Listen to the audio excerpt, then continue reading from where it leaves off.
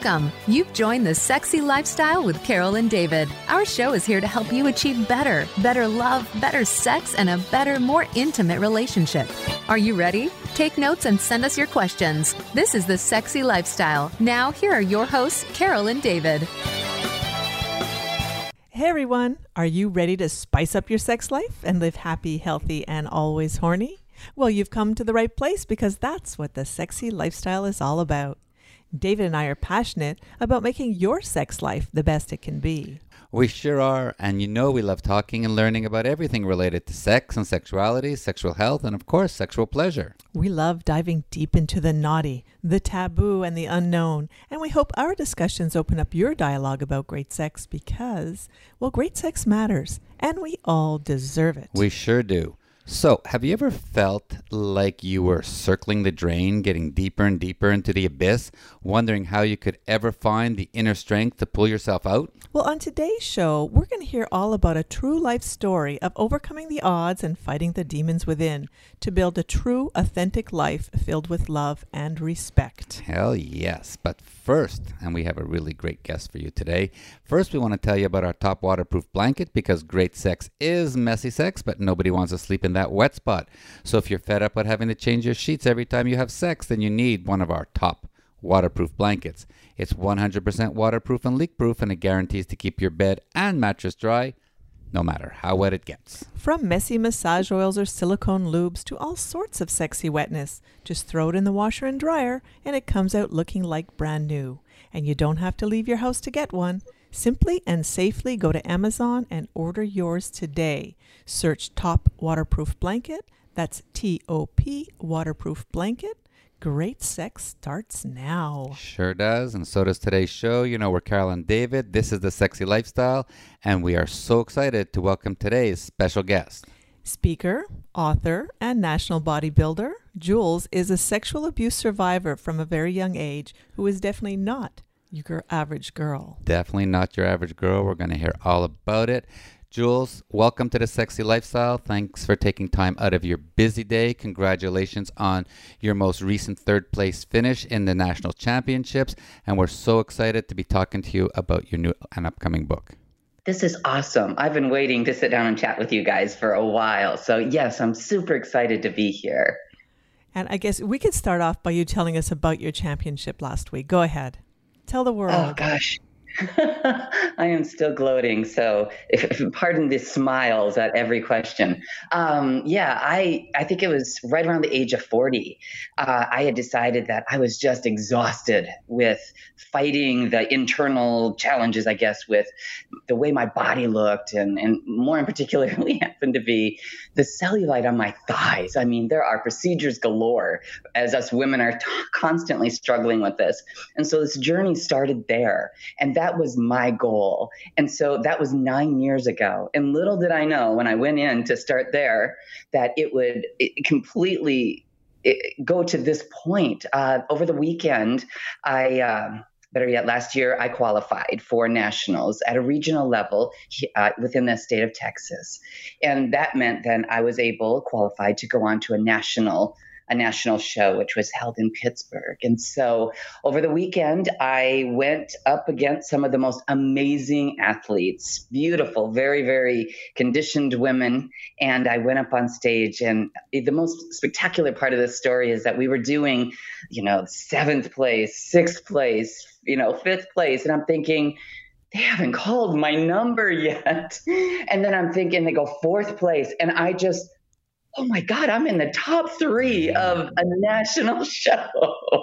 And so I'm telling you, I had to skip across that stage. I mean, it didn't matter. I was so excited to even be on the stage, but then I was completely elated by the idea that I got to, actually place within that caliber. Yeah, wow. So, I've got congratulations for you. Sure. That was my weekend. Yeah. Nice. Well, it's a great way to start because this is like, the end of the book, the success and the celebration from what has been really a really tough journey that you've gone through your whole life. So why don't you tell us a little bit in a compact form, your background and why you decided to write the book, The Making of a Woman from the Inside Out? I started within a very Just I came from a very dysfunctional family. It was in the 70s when my mom, I'm sure within, being a woman within that era, had very limited options after a very rough ending with my biological father. She quickly had to rebound into a next relationship in order to keep her head afloat. My mom was very prideful in those days, and the idea of taking, some sort of assistance was completely out of the question. And so we married into a very large family. And little did we know at that time, it was extremely dysfunctional, very incestuous, and there was just a lot of trauma. And so that was my upbringing, and I kind of got lost in all that. I mean, one side I'm an only child, and I'm adored, and then I'm plopped within the pool of kids, and we don't have voices. We were meant to be seen and not heard. I mean, just this whole new identity. And then confused, angry, very, very angry, I revolted. And so I got the option of, dropping out in ninth grade. And I took that free get out of jail card. Wow. And I plunged into, adulthood with childlike behaviors. Mm-hmm.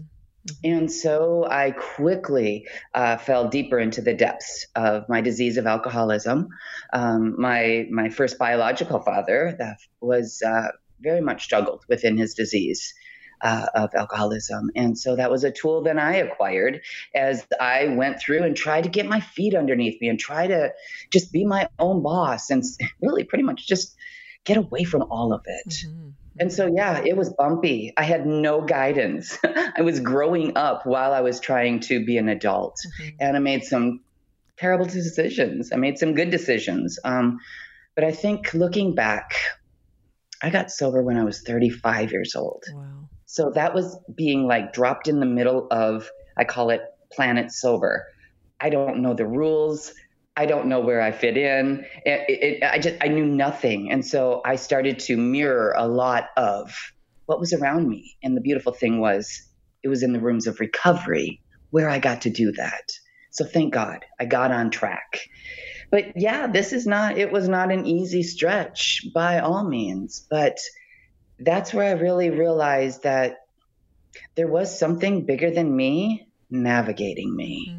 Even though I was kicking and screaming like a 15-year-old kid out there was something that pulled me back up, brushed me off, and moved me on to the next scenario. Whatever it was, that's what saved my life. And now I actually, I recognize it and praise it. And when did you start writing the book, and how long did it take you to put all this down on paper and tell your story? In college, I had a friend who was like, "You have got to write a book, girl." And, the stories of my lifestyle has always been elaborate. So it was just like, this is what life is. It's not a big deal. And so over the course of sobriety, I've done things like put my timeline together. Because let's face it, drinking has a lot of blackouts and probably a lot of things I didn't want to remember. So it was actually the beginning part of this year where we put pen to paper and I started working with Marlena. And we put this whole baby together in 6 months. Wow, very cool. We worked every week. And what's the official launch date of your book? It's going to launch actually on October 5th. Beautiful. Wonderful. Very cool. So it's right around the corner. Yeah. Now, you were just talking about the disease you had with respect to alcoholism, but in your book, you get into as of the age of 12, you were sexually abused, and every family household you went into, they took advantage of you, and then you went into the world of stripping and you became a dominatrix. Let's talk a little bit about that and how that affected you trauma-wise and brought you to where you are today. Yeah, when you put it that way, it's almost like I've came from one side of the spectrum all the way over to the other side. I mean, on one side, I had no control, I had no idea, and I think right around that the topless dancing, right around that era is where I started to realize, like, holy crap, I got some power in this game, right? So I ran with that. That was the first time. I think that's part of the healing process too. Right. And then as I, evolved and then shifted into more of the femdom, then I started to realize the dynamic between me and men and it wasn't as I learned initially. So it was like I unlearned it. So then now I'm no longer, someone who has to control this whole thing for my pleasure. As a femdom, I was able to meet men at this equal space and then enjoy the energies between the two of us. So it kind of balanced out a little bit. And how long did you do that for? Because I understand that what you were saying is a little bit of a healing process, but how long were you doing that where you were in control of the situation, and did it help you to heal? I think starting at the dancer stage, and that actually went all the way up until I met my husband 7 years ago. That's okay. Cool. That's cool. Yeah. Yeah. The healing process, it is not textbook. Mm-mm. Totally not textbook. And so, exactly. It was, the people that came into my life. It was a process. It was going to workshops. It was sitting down talking with other women. It was just a multitude of things. Wow, that's nice. And I know you just mentioned your husband, but where did you guys meet? Can you believe this? We met online. Yeah. That's okay.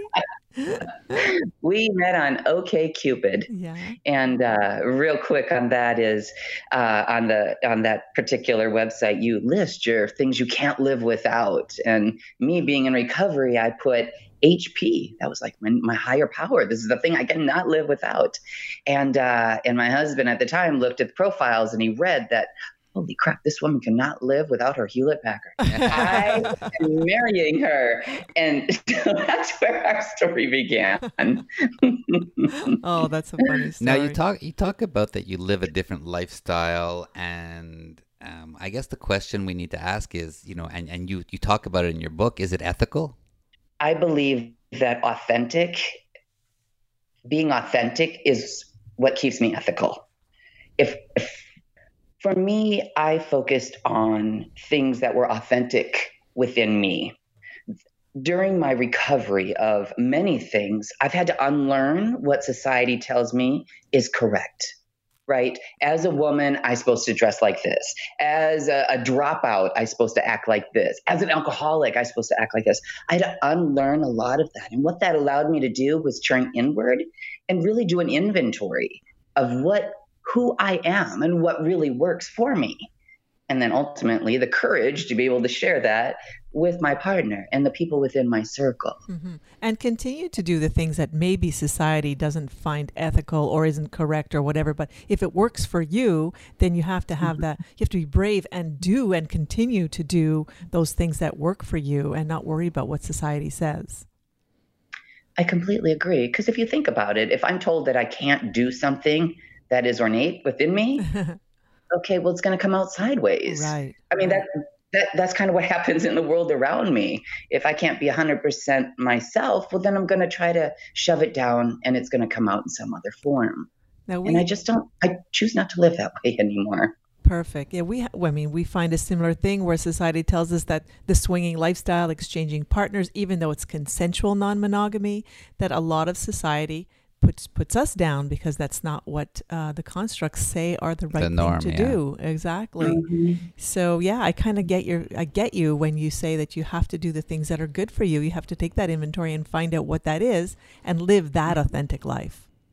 Mm-hmm. And that takes courage. Mm-hmm. Mm-hmm. And going through this journey, you must have come across people, TV, newspapers, movies that inspired you. Who are some of those people? I looked at some because I had little to zero role models. Where we lived, there was not a lot of miraculous people, and so I would always admire women like Sophia Loren. She is like this most poised, beautiful, sexual woman, yet super powerful.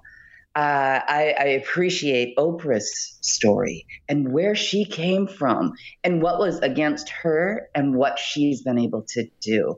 These are phenomenal women, just two that come to mind, that if I could just have them as girlfriends and ask questions like, how did you do that? I mean, that's what I'm hoping to do with this book, is to connect some of us. Cool. We're going to get into your book a lot more in the next segment. But you've had such an amazing journey. I mean, I sat down. I'm not a reader, but I sat down and read your book for like 2-3 hours on end. I couldn't put it down. It was definitely a page Wow. turner because it was almost like one of those shows on Netflix where it's like, this can't be true. How could someone live through this stuff? So we'll talk about your book in a bit, but I'd like to know, like, what was the turning point in your life where you said, holy shit, I need to be doing and being and living like something different? I think that holy shit moment wasn't even of my choosing. That's the crazy part about it. I was going along doing my thing. I was bouncing on the bottom. I was hitting bottom, as we say in the rooms. And I was sitting in the back seat of like a Blazer, we'll say. And I made a nonchalant comment saying, I just wish I didn't drink so much. And the two people in the front seat, their little ears went up like antennas. I kid you not. Within 30 minutes, they had me in the rooms of recovery. This huge, gigantic room, stuffy room of lots of people. I had no idea who they were and why we were there, but it just felt safe. And that is really where it started, we'll say, because I've never gone back out there. No interest to go back out there. It's incredible the way you describe your meeting these two gentlemen, how they bring you to AA, how you get involved in learning what has to be done, and then you become one of those people that talk to the people who are coming in. You become like a little mentor. That must have felt like so inspiring and awesome, the fact that you came in as someone who needed help and now you're giving back. I think that's part of that growing up process, right? Like I am now valued almost like as a sober adult, which means now that I have some experience.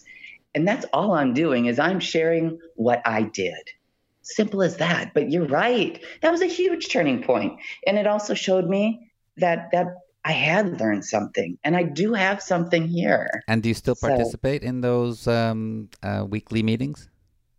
I don't do them weekly, but I definitely, all of my friends are within the rooms of recovery. And so, yes, we do meetings remotely a lot of times, but yeah, in person from time to time as well. COVID's been a little rough on us. Yeah, no kidding. I can only imagine. But I'm glad that you're still there and still helping others as well. And anybody out there who's listening to our show, if you don't know, you don't know where to get help, just find your local Alcoholics Anonymous AA. And there's always people like Jules and many other people out there who'll be there to be your support and help. Yeah. Absolutely. Wow, that's great. We're just going to hang on for a second and remind everybody that this is The Sexy Lifestyle. We are Carol and David, and we're going to be right back after a word from one of our sponsors. Just stay right there. All right. So here's some exciting news. We are so excited to announce our new partnership with Topless Travel. Topless Travel has been around for many years and puts on the most sexy, fun, and erotic events at some of the world's sexiest venues. From the Bliss Cruises to Desire in Cancun and Hedonism in Jamaica, Topless Travel offers a multitude of new and exciting adventures to stimulate all your desires. We'll have lots more to tell you in our upcoming shows, so stay tuned. For more information about all their open-minded events, simply go to thesexylifestyle.com and book the sexiest vacation ever. All right, we're back. This is The Sexy Lifestyle. We are Carol and David, and we are chatting with Jules, who is author of The Making of a Woman from Inside Out. And now we're going to get into your book a little bit. I know it's going to be released very shortly. So how long did it take you to write it? I think you just said 6 months. But how has it changed you, putting all this stuff down, thinking about all these lifelong experiences? Almost reliving the experiences again. How did that feel? Yeah, some of those weeks during those beginning chapters were really difficult because I used pictures out of the picture box to be able to put together that timeline, which means I had to, physically look at that person again or be back into, that particular house or something. So some of those weeks were really tough. I really, I would meditate. I would spend that time in stillness. I made sure I was connected. So I just kind of prepared myself through that But yeah, And some of them were a little was some of that trauma brought back up again while you were revisiting those scenes in your mind? I've done a lot of work. I've done a lot of work, and I'm grateful for that. So, when I did relive some of the things, I relive them more so as factual instead of through emotions. Right. And so that tells me the healing process is working. Yeah. And in your book, there's one chapter where you talk about I think it's your mom when she was with Robert, right? And the sons and the people who were just abusing you sexually, and you go through it, and you describe some of the scenes where you were just like, I'm just like a doll there, and they're just abusing me and taking advantage of me. It was so like I had goosebumps. I almost had tears in my eyes because I felt for you. The words you used to describe those situations were very powerful. Mm-hmm. And that's really, as we put these things together, that's what I wanted, is I wanted you to be able to feel what I was talking about, what I was feeling. I didn't want to do statistics. Everybody knows this, I wanted you to know what it felt like, as I mentioned about going down into the basement by yourself. I mean, we've all done that. It's dark. It's cold. That's what I wanted people to be able to relate with me. Because let's face it, when we're going through it, it's all feelings. Yeah, absolutely. And if you can share those feelings, then obviously you don't want people to feel bad like that for you, but feel the empathy and the compassion for others who might be going through it, who then they could help them recover as well. And the book goes through your journey through the rape that you experienced, the violence, the drugs, the alcoholism, and those are events that shaped you. As you wrote the book, you how do you want the readers, or what do you want the readers of your book to get out of it? Just like as we were talking about what it feels like, the compassion we just spoke about. As one goes through something like this, you think you are the only one. Okay, so imagine that you are the only one that feels this way. My thing I want to do by telling things in that raw detail is I want that girl to know she feels this way too. That's key right there. That's who the person I'm reaching out to, because it is a very long, cold, scary journey, because you don't think anybody else has ever been there. Or anybody else cares to help you, kind of thing. Totally. Because let's face it, we keep it on the inside. That's the way I'm taught. I'm supposed to make it look like everything's okay. Exactly. Now, I know that maybe it's going to come up in your book, but I don't want to give away the ending, of course. But did those people who harmed you, did they pay? Did they have a justice for them? Everybody meets their maker, I think, is one of the verbiages we use. Everybody has a contract with their God. And that's the way I was able to forgive, because really the court system, it was too late. There's the statute of limitations. There's, to get in all of that pretty much gave the power to somebody else. Yeah. And I really just didn't want to get caught up in somebody else's shitstorm, to be very honest. And so it's like, and what happens if they did, get in trouble for it? Okay, well, I'm still left with me. Right. Absolutely. Yeah. Yeah. So I just put all that effort into finding my okayness with it. And do you think that your goal of getting your word out and hoping that you will be able to help or save others who are in your same position, do you think that's working? Do you think it's going to work? I think it's the most powerful approach. Right. Absolutely. Because we have enough people. Whoops, I almost went into some politics there. We have enough people telling us what I'm supposed to be doing. I've got enough dictators in the world. We got enough chiefs.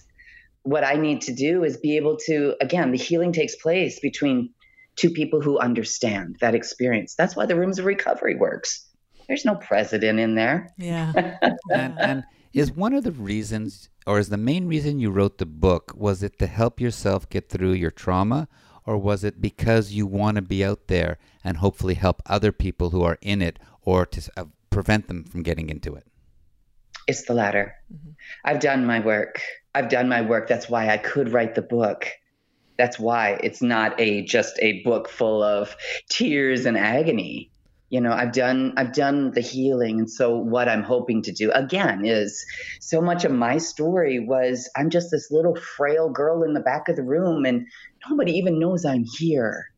That's what I'm trying to fix. And now That's you're what I'm standing trying on to. a stage with a third place in a bodybuilding competition. That's awesome. And she wrote a book. Here Yes. now she's going to be a successful author. She's a successful bodybuilder, and she's been in a relationship for 7 years. Yeah, Like, how cool is that? There's always light at the end of the tunnel. Yeah. Right. Yeah. Now, you talk about, or you have a couple of talking points about how the book is going to bridge the gap of communication. How is that going to work with people who read through the book? What's interesting is that I learned this along the way, which is another beautiful gift. My intention was to share my story. Marlene and I were going to put together the perfect words, and we were going to send it out to the world, right? But what I realized is, even working with Marlena, she was like, holy crap, Jules, do you realize as a mother, I now understand this? Or as a daughter, I can now get this. So it's happening on so many other levels than I had even imagined.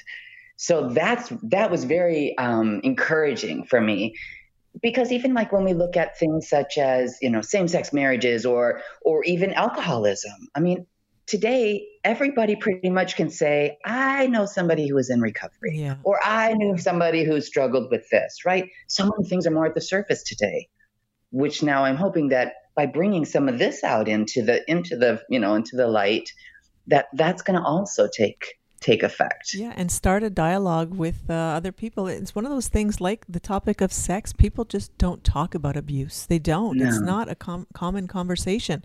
So maybe it will open up some dialogue, because there's all sorts of types of abuse out there that maybe people can just relate, whether they've had it or they knew somebody who had it, but they could relate and maybe help out too. And it's not just abuse, it's that trauma that you have early on in your life that if you don't deal with it, it's going to be there forever. We had a friend on our show who also wrote a book about trauma and her father abusing her sexually.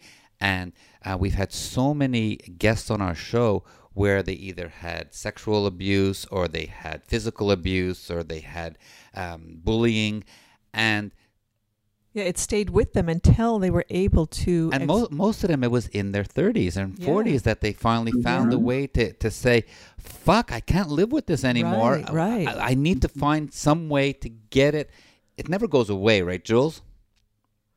It takes on a different shape. I can imagine that. It doesn't have the power. Yeah. Like I was saying, it's more factual than it is emotional. And the type because when you heal trauma, that's what happens. And the type of healing that you did you do energy work? Did you do therapy? What kind of training did you have? All of the above. Okay. And that was one of the cool things too, is that I became very, very mindful. Like, what was Source bringing to me? And I say Source is this higher power, this, whatever that big thing was, like, cause I would meet people who would be like, holy crap, she had the answers to every question. Where did she come from? Right? I clearly didn't ask, I didn't ask her to come here, or a particular book that would come by, so I've done theta healing. I've worked out at the Meadows where we worked with childhood trauma. Hazelden has got some great weekend programs. Anytime they crossed my path and it was an option, I went for it. Absolutely. And the thing that what I understand from trauma healing is that it continues. You want to continue with it because your person continues to grow, and you don't ever want that to come back, if you want to call it that, and that you continue doing your own work, whether it's with professionals or with your groups or not, but you're constantly working at yourself, which is what we all should be doing. And we have a saying, it's called peeling the onion back. And that's really what it is. All this trauma, it's stored, the body remembers. I think there's a book called that, right? Mm-hmm. The body remembers. That's where that trauma is stored. And the emotions are what makes this, this onion peel back. And then you just take it piecemeal, just a little bit at a time, right? It's like you just do what's right in front of you, and it's tangible. Right. But yeah, you get to the point where you're like, okay, you know what? I am tired of you being there. Like that roadblock or whatever, jealousy, whatever it may be, like insecurity is like, all right, listen, baby, we're going to sit down. We're going to do you're out of here. Like, I'm done fighting with you. Yeah. So it's kind of takes on a little bit more of a comical approach. And so when you present your book to the world, and are you going to be doing tours? Are you going to be doing speaking engagements with your book as it launches? Yes. Again, I'm open to whatever's brought to me. We have a fabulous book launch party coming up at the end of September. I'm going to do some guest speaking, of course, book signings and those sorts of things. So I'm really looking forward to once the book actually launches and people can have it in their hands. I think that's really where I'm going to see the effects of bringing this book into realism. It's very cool, and I hope everybody does put it in their hands, because we actually have it. We've had it for a couple of weeks, and we've read the book, and it is really, like I said, a page turner. But the next question I have for you is, now that you've finished the book, how do you see the rest of your life evolving? Like, what are some other goals and things you want to do and experience? What has come to surface right now is being in the lifestyle with this template, right? With this upbringing, with this healing, with this recovery.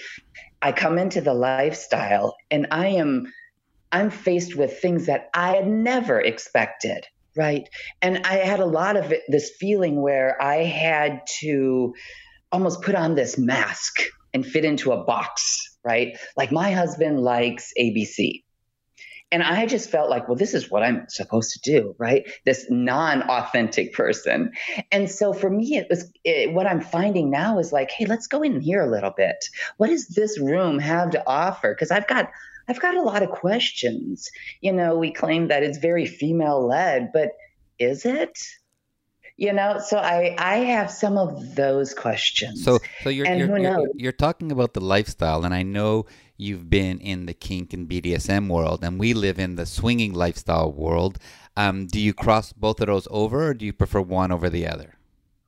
And the swinging lifestyle is what I'm referring to right now. Yep. BDSM lifestyle, that's a whole entity of itself. It is. For me. They don't cross.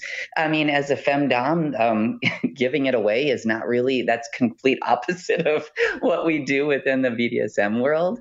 But that was one of the gifts of my marriage, is that I got to do that. I got to step over into this other entity with somebody I trusted and try things that I never felt safe doing. So I'm very curious about your remark that you still question whether the swinging lifestyle is led by women. And of course, you have a very different point of view about men and about your role in life. I'm dying to hear what you've either discovered or concluded about whether women are leading in the lifestyle. I take a very small sample, right, of just the people that I've been drawn to, who've been drawn to me.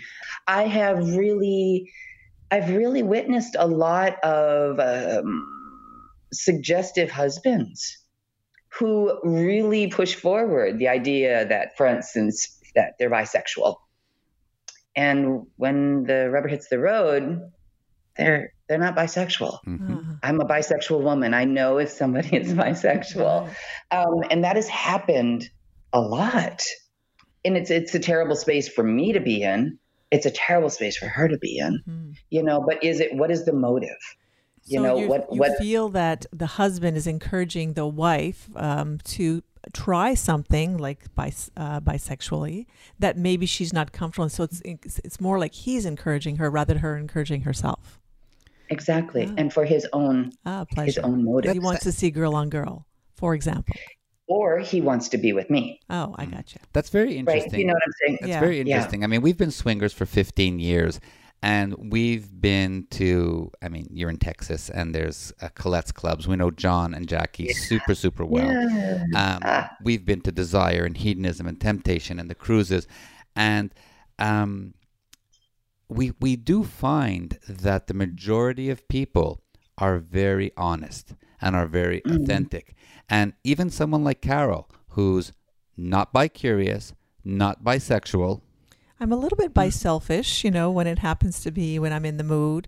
Not encouraged by David, but just because I'm encouraged to do it on my own. Bi-situational. Yeah, bi-situational. But the there thing you is go. that at the beginning, I think I did need a little bit of encouragement because maybe he knew that I wanted to do it, but I was always hesitant to do it because I didn't think I was going to do a good job. For me, I'm like a perfectionist. I like to do it 100%. I hate the learning process. I didn't want to be seen in the learning process. The first time you went down on a girl, we did it together. I know, because he knew that I really didn't How know lovely what was to do. that? It was amazing. Yeah. And we went down and we were on vacation, and it was one of our friends. And I was licking her pussy, and then I said to Carol, come with me. And we were both licking her and fingering her and playing with her. And then Carol finally got into it, and the girl was like moaning and groaning. And I backed away, and I let Carol finish to the point where she actually got the girl to squirt and then have an orgasm. Right. Wow. But I Very still nice. did need a little bit of encouragement from David from time to time because he knew what what I wanted to do, but he knew kind of what my hesitations were and my insecurities were. So I didn't mind that. But you're also really good at asking. So you were asking, does this feel good? And she was saying, this feels good. And, swingers are great communicators. Well, I kept saying, I don't know if I'm doing this right. You let me know, right? I was having fun with it. Yeah, and it's the same thing with giving a blowjob. Guys have to tell girls what they like because when you play in the lifestyle, you do experience lots of cocks and lots of pussies. And everybody likes it a little bit different. Have you experienced that, Jules? Oh, absolutely. Absolutely. We go to Desire. That's one of our fun spots we get to go. And there are no norms, right? We've traveled the world, and we've noticed that, in France, it's completely different than it is in Texas. The approach, the everything is, and heck, even the language. Yeah, everybody likes things a little bit differently. I learned that actually as a femdom. It's like I have just, samples of these amazing men who had come to me, and what feels good to one man does not necessarily feel good to the other man. No, that's for sure. And that's okay. That's a good thing in life that we have some variety. One of the reasons you want to be with another man, and otherwise you just stay with your husband, is because he's a little bit different and likes things a little bit differently, which is fun. I think that's a good challenge. And I like the fact, and we've experienced hundreds of different scenarios, and Carol is always up front. When we start talking to a couple, whether they're acquaintances or at a club, she's very upfront saying, I'm normally not into girls, and I love hard cock. Give me as many cocks as you want. And then, if the people are right and the personality is there and the situation is right, then things might evolve into something. But there's no... well, I try to make it clear that I'm not there for the women. I'm there for the men. But it doesn't mean I don't want to play with the women too. I'm not bisexual per se.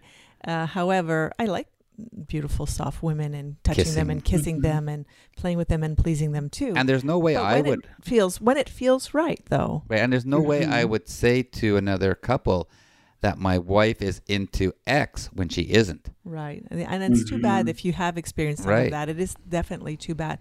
And people out there, don't do that. That's not fun. That's right. It's all about it's not fun at all. I know. And we love couples that the woman says, I am not into women. I am straight into guys. So you know where they stand. Yeah. It's clear. It's very, very clear. And it's not to say that the two girls aren't going to kiss, but the scene, the sexual experience we're going to have isn't about the girls playing together. It's about what's good for the girls and their sexual preferences. Mm-hmm. Yeah, and whatever that may be if in that minute, right? Exactly. And to be able to follow that. Totally. And I just want to reemphasize the fact that, just like Jules says, when it's not true, it's so obvious. It's not like you can fake that someone's bisexual. Oh my it's God. so obvious. Don't pretend. You'll get called out. Well, we're having a whole lot of fun. We got right into your book. We got right into all the things that you expect to have, coming out when your book launches. But we did diverge a little bit into the lifestyle, which is always fun. And we're going to get more into that in the next segment, The Great Sex Matters. We'll just got to remind everybody again, we're having a great discussion with Jules, the author of The Making of a Woman from the Inside Out. But we're going to come back our favorite segment, Great Sex Matters. Stay right there. We're still here. You know, this is the part of the show where I get to talk about one of our favorite places on the planet, which is Hedo 2 in Jamaica. It is where we love to hang naked on the beach. Last winter, we were there for 89 days. Absolutely fantastic. It is the sexiest place on earth where you can be as mild or as wild as you like. And this year, it is Hedo's 40th anniversary, and it's coming up real soon. It's October 30th to November 6th. Come and join us there for a week. It's going to be absolutely fantastic. For more information about this or any other trips, you can go to thesexylifestyle.com, click on the Hedo link, and you can book the sexiest and most erotic vacation ever. It is possible that this week is going to be sold out, but every week of the year is fantastic at Hedo, so just go and see what's happening there. And if you're looking for an open-minded online community to find compatible people and events, you can go to sdc.com and use promo code 30314 to get your first month free. So check it out. Absolutely. Alrighty, this is The Sexy Lifestyle. We are Carol and David, and now it is time for our favorite part of the show where we get to talk about great sex because... Well, great sex matters, and we all deserve it. We absolutely do. And Jules, this is where we get down and dirty with our guests, no holds barred. We're going to talk about orgasms and fantasies and sexual pleasure. But the first and most important question is, you know, during the first part of your life, you dealt with a whole bunch of traumas, sexual abuse. Have you now been able to find great sex with your partner? Absolutely. I find great sex with myself first. Excellent. That's really where my journey began, is to turn inward. Look, what do we have here? What makes me feel good? What doesn't make me feel good? Again, unlearning. I unlearned a lot of stuff. But self-pleasuring is so important. We've had so many guests on our show that talk about it. Yeah, one of the things that I had an issue with when I was younger was actually I wanted to give. I was the giver. And I had a hard time allowing my partner to pleasure me. And it was only really when I started doing masturbation and learning more about my own body that I felt comfortable enough just to lay back and take all the beautiful pleasure that my partner wanted to give me. Because of some trauma that you have, did you experience anything like that? It was a little bit of a lead up. I had to, for me, I needed to be able to actually connect with my body. There's a lot of disassociation that takes place in trauma. And so just little things like even starting to look at yourself in the mirror from the head to the toes, you know, but things that really, really were effective for me was that self-care. And I don't like that kind of word, but for me, it was drawing the bath, having those scented candles, like stimulating all of my senses, you know, because as a woman, I'm very textile. I'm very emotional. I like to flow with things. And so I really activated that. I started looking at the clothing I was putting on my body. Am I covering it up? Am I accentuating it? How does that actually feel against my skin? You know, it had to go into a little bit more detail. And then as I, stepped out and, what would I wear when I would go to the clubs? Did I feel sexy wearing it? A lot of things is like, that does not feel sexy on me, but that does. What kind of heels? Did you do those observations while you were in the healing process, or is that something you discovered on your own with your own self? I just discovered that on my own. Yeah. I do a lot of meditation. I do a lot of that sitting in stillness. And some of the meditations that I've done have been on learning the divine feminine, learning that authentic feminine energy. And I was able to capture a lot of that because I didn't have that growing up. Yeah. A lot of women do suffer the fact that they don't feel sexy. That's one of the things that's very common. And a lot of sexologists deal with that, or couples therapy deal with that. I don't feel sexy anymore. I don't think that my husband finds me sexy anymore. So give us a few things exercises that perhaps, or some advice that women can do, like you just mentioned. But like they're not going to clubs because maybe perhaps they're not swingers. But just to feel sexy. To feel sexy, what would you suggest? It is the little things. For me particularly, I love, like even before we sat down here, I put some perfume on because that is something that makes me feel sexy. Sliding a pair of heels on, that automatically, you are what you wear, right? So that will automatically change it for me. And again, my baths are very important, but silky things are, like I'd asked a woman one time, I'm like, so what do you, when she said, I don't feel sexy anymore. I said, so what do you wear to bed? She's like, my husband's t-shirt. I said, well, that's not sexy. Right. That's not going to make me feel sexy. You're not going to look sexy. I mean, it's this whole energy.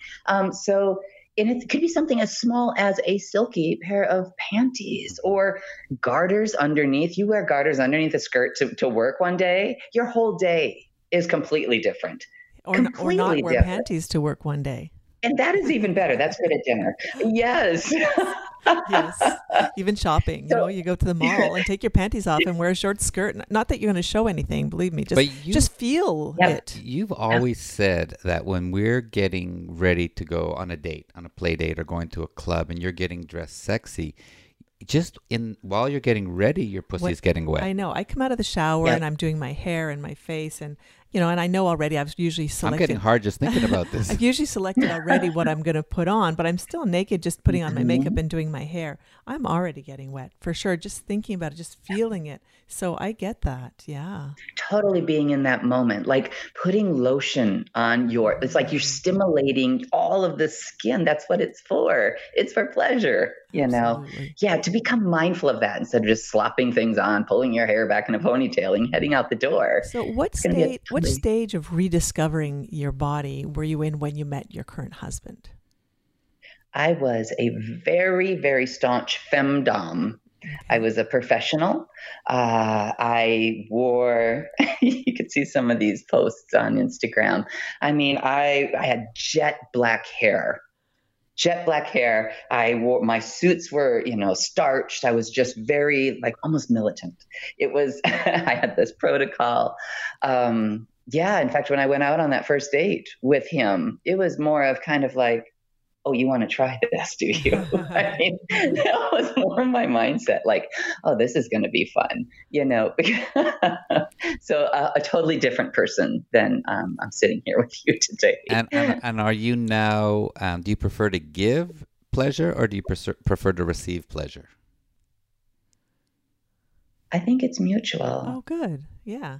I am one of those people who I don't like the boxes, right? So what I like is the energy of a person. And I think that's why being drawn to women, because women are very touchy-feely and they're very open. And so particularly with a woman, it's like I can just flow with her. I can wrap my body around her. I can kiss on her.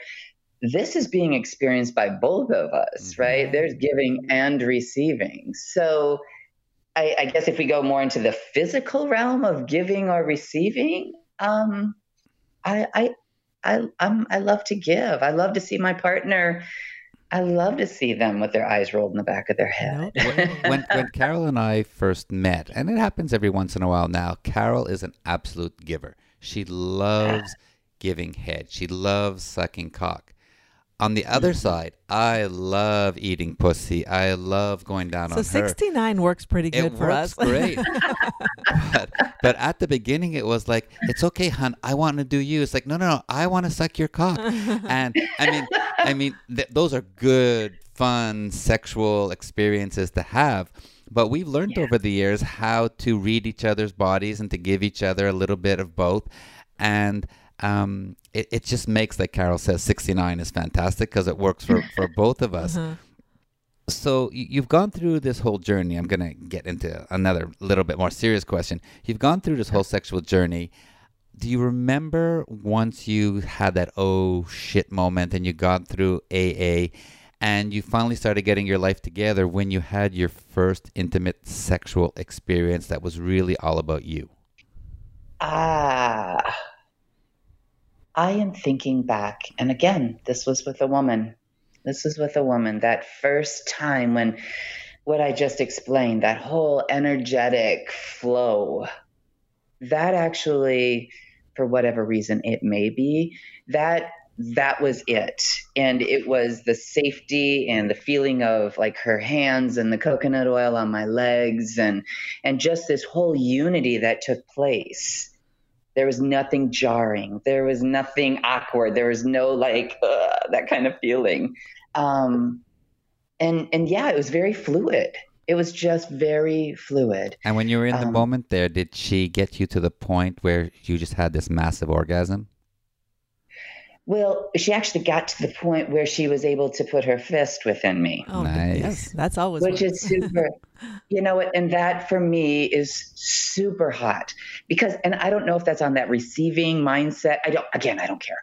So I'm just saying, to be able to take something to that degree and the weight of it and the whole, I mean, it's like, that's the only part of my body that I can feel in a sense is just that stretching and and the coconut oil. And so, yes, there was an orgasm or two in that moment. Maybe more. I was about to say multiple. So Carol's been fisted before. How did it feel? It was also a woman who fisted me. I think with the smaller hands. David cannot get his hand easily into me, and we've tried. We've tried. But just those extra knuckles sticking out the side of a man's hand. It's friggin' awesome. I mean, I loved it. And yes, there was multiple orgasms and squirting. multiple squirting. And just the visual, I didn't let that visual of that whole fist. I have a picture of her in there up to the middle of her forearm. Yeah, that whole visual of that is just different or exciting or, I don't know. It's something that you can never forget. And it's not of the mainstream. No, right? I don't know about you, but I don't sit down and talk with my vanilla girlfriends about fisting. I mean, it's not just something we do. No. So I think, and too, that the energy that takes place when that's all happening to the point that you can relax like that, your body can actually express itself like that through orgasm or through squirting. I mean, I don't want to ever leave that space. I mean, like that's utopia. I know. And what I really liked about the experience I had was because at that particular time, I was not very experienced with women. As I told you, I learned that while I was in the lifestyle. However, she was just playing with my pussy. And that's when I was already starting to learn to accept pleasure. And I kind of was laying back on the couch and she took her rings off. And I had no idea if that's what her intention was to start off A little bottle of lube. And she just started slowly and slowly and further and Very further. sensually. And I had no clue. And when I looked down and I saw her whole fist was inside, I went, holy fuck. I had no idea. I was just loving it. But I had no idea that until I looked and opened my eyes and saw what was going on. That was a super erotic experience. It was very hot. I get what you're saying. Like, you can't forget that moment. It's really, really cool. And Carol, I can't forget your moment now either. I'm like, I've got chills on my legs. I know. It's so great. It's so great. Yeah. So as we move along, we've spoken about kink and BDSM and femdoms and fisting and the lifestyle. We always like asking our guests, do you have any fantasies? My fantasy would be, I totally enjoy muscular Black men. I've always been drawn to the beautiful skin tone, appreciation of all the work that goes into all of that. And again, that large entity, right? There's something magnificent about that. I would love to have multiple partners. And if I may put this title to it, is the gangbang of like five men. And my husband and I have talked about this because, of course, this is like just overwhelming to have over, a dinner conversation. It was like, I have to be in this mindset to actually consider this. But, we've talked down to the details of like, okay, I want to know who these men are. I need to, I've got play partners.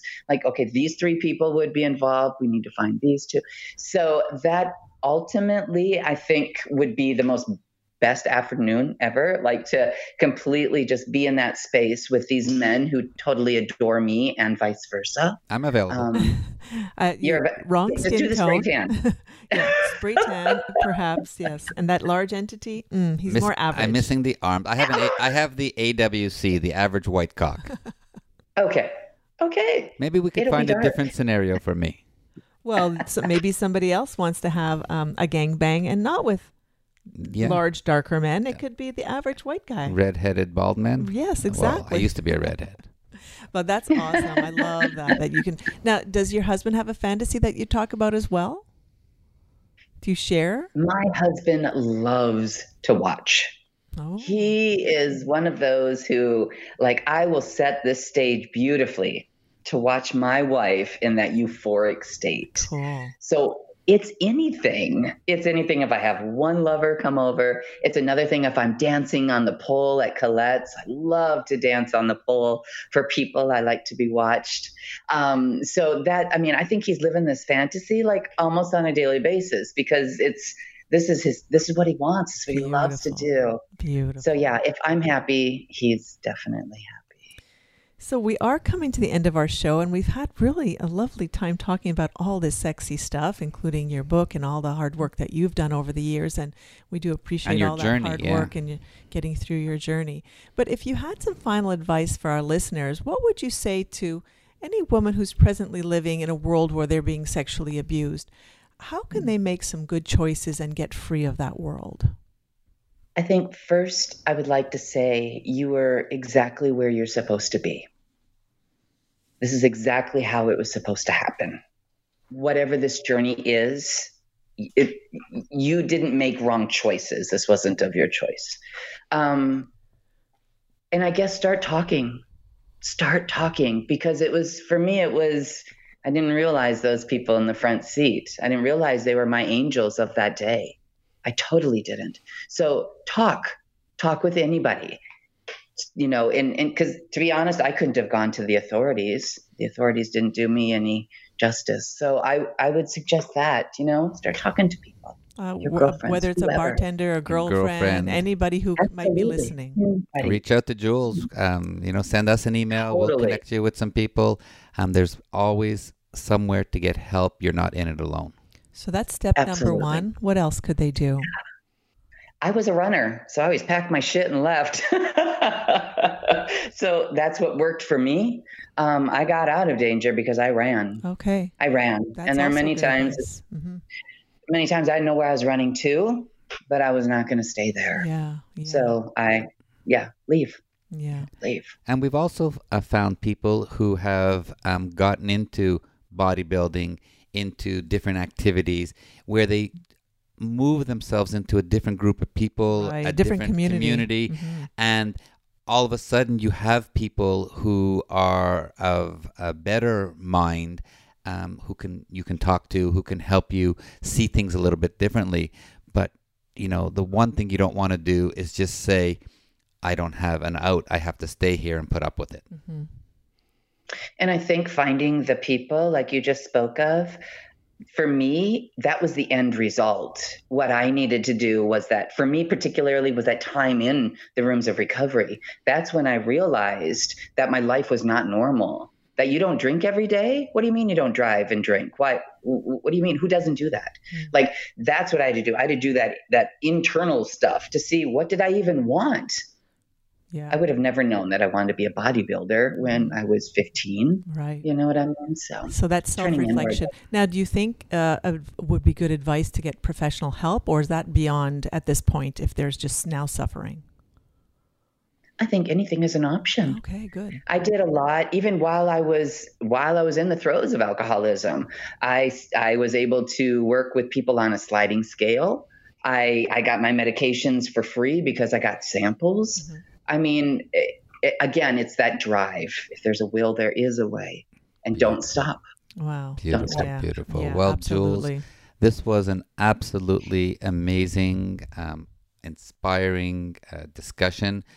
We wish you the best of luck for your book. It'll be up on our site. We're going to promote it, help you promote it on social media. Oh, thank you. Why don't you take a minute and tell everyone how they can find you and, of course, your website and where they're going to be able to buy this amazing book.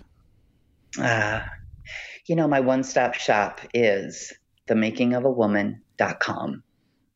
On there, you will find all of the areas that I'm at. You'll see the events that I'm at. You'll see all of the social media links that you can connect to. I have a podcast page on there. You can listen to the various interviews that I've done over the last 6-7 months now.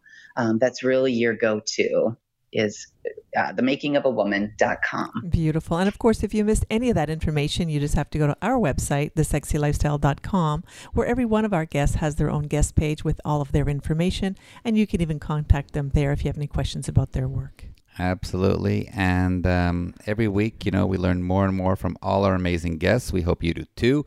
And if you have any questions at all, you can always send us an email at carolanddavid.com.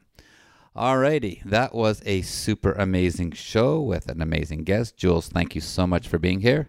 Thank you. Guys, this was a lot of fun. I really appreciate this. Thank you. Our pleasure. And every week we have to especially thank all our listeners for being there week in and week out.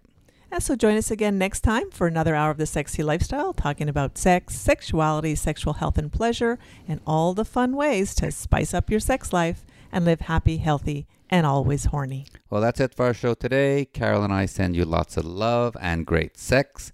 Please stay safe. And of course, stay sexy, everyone. Until next time.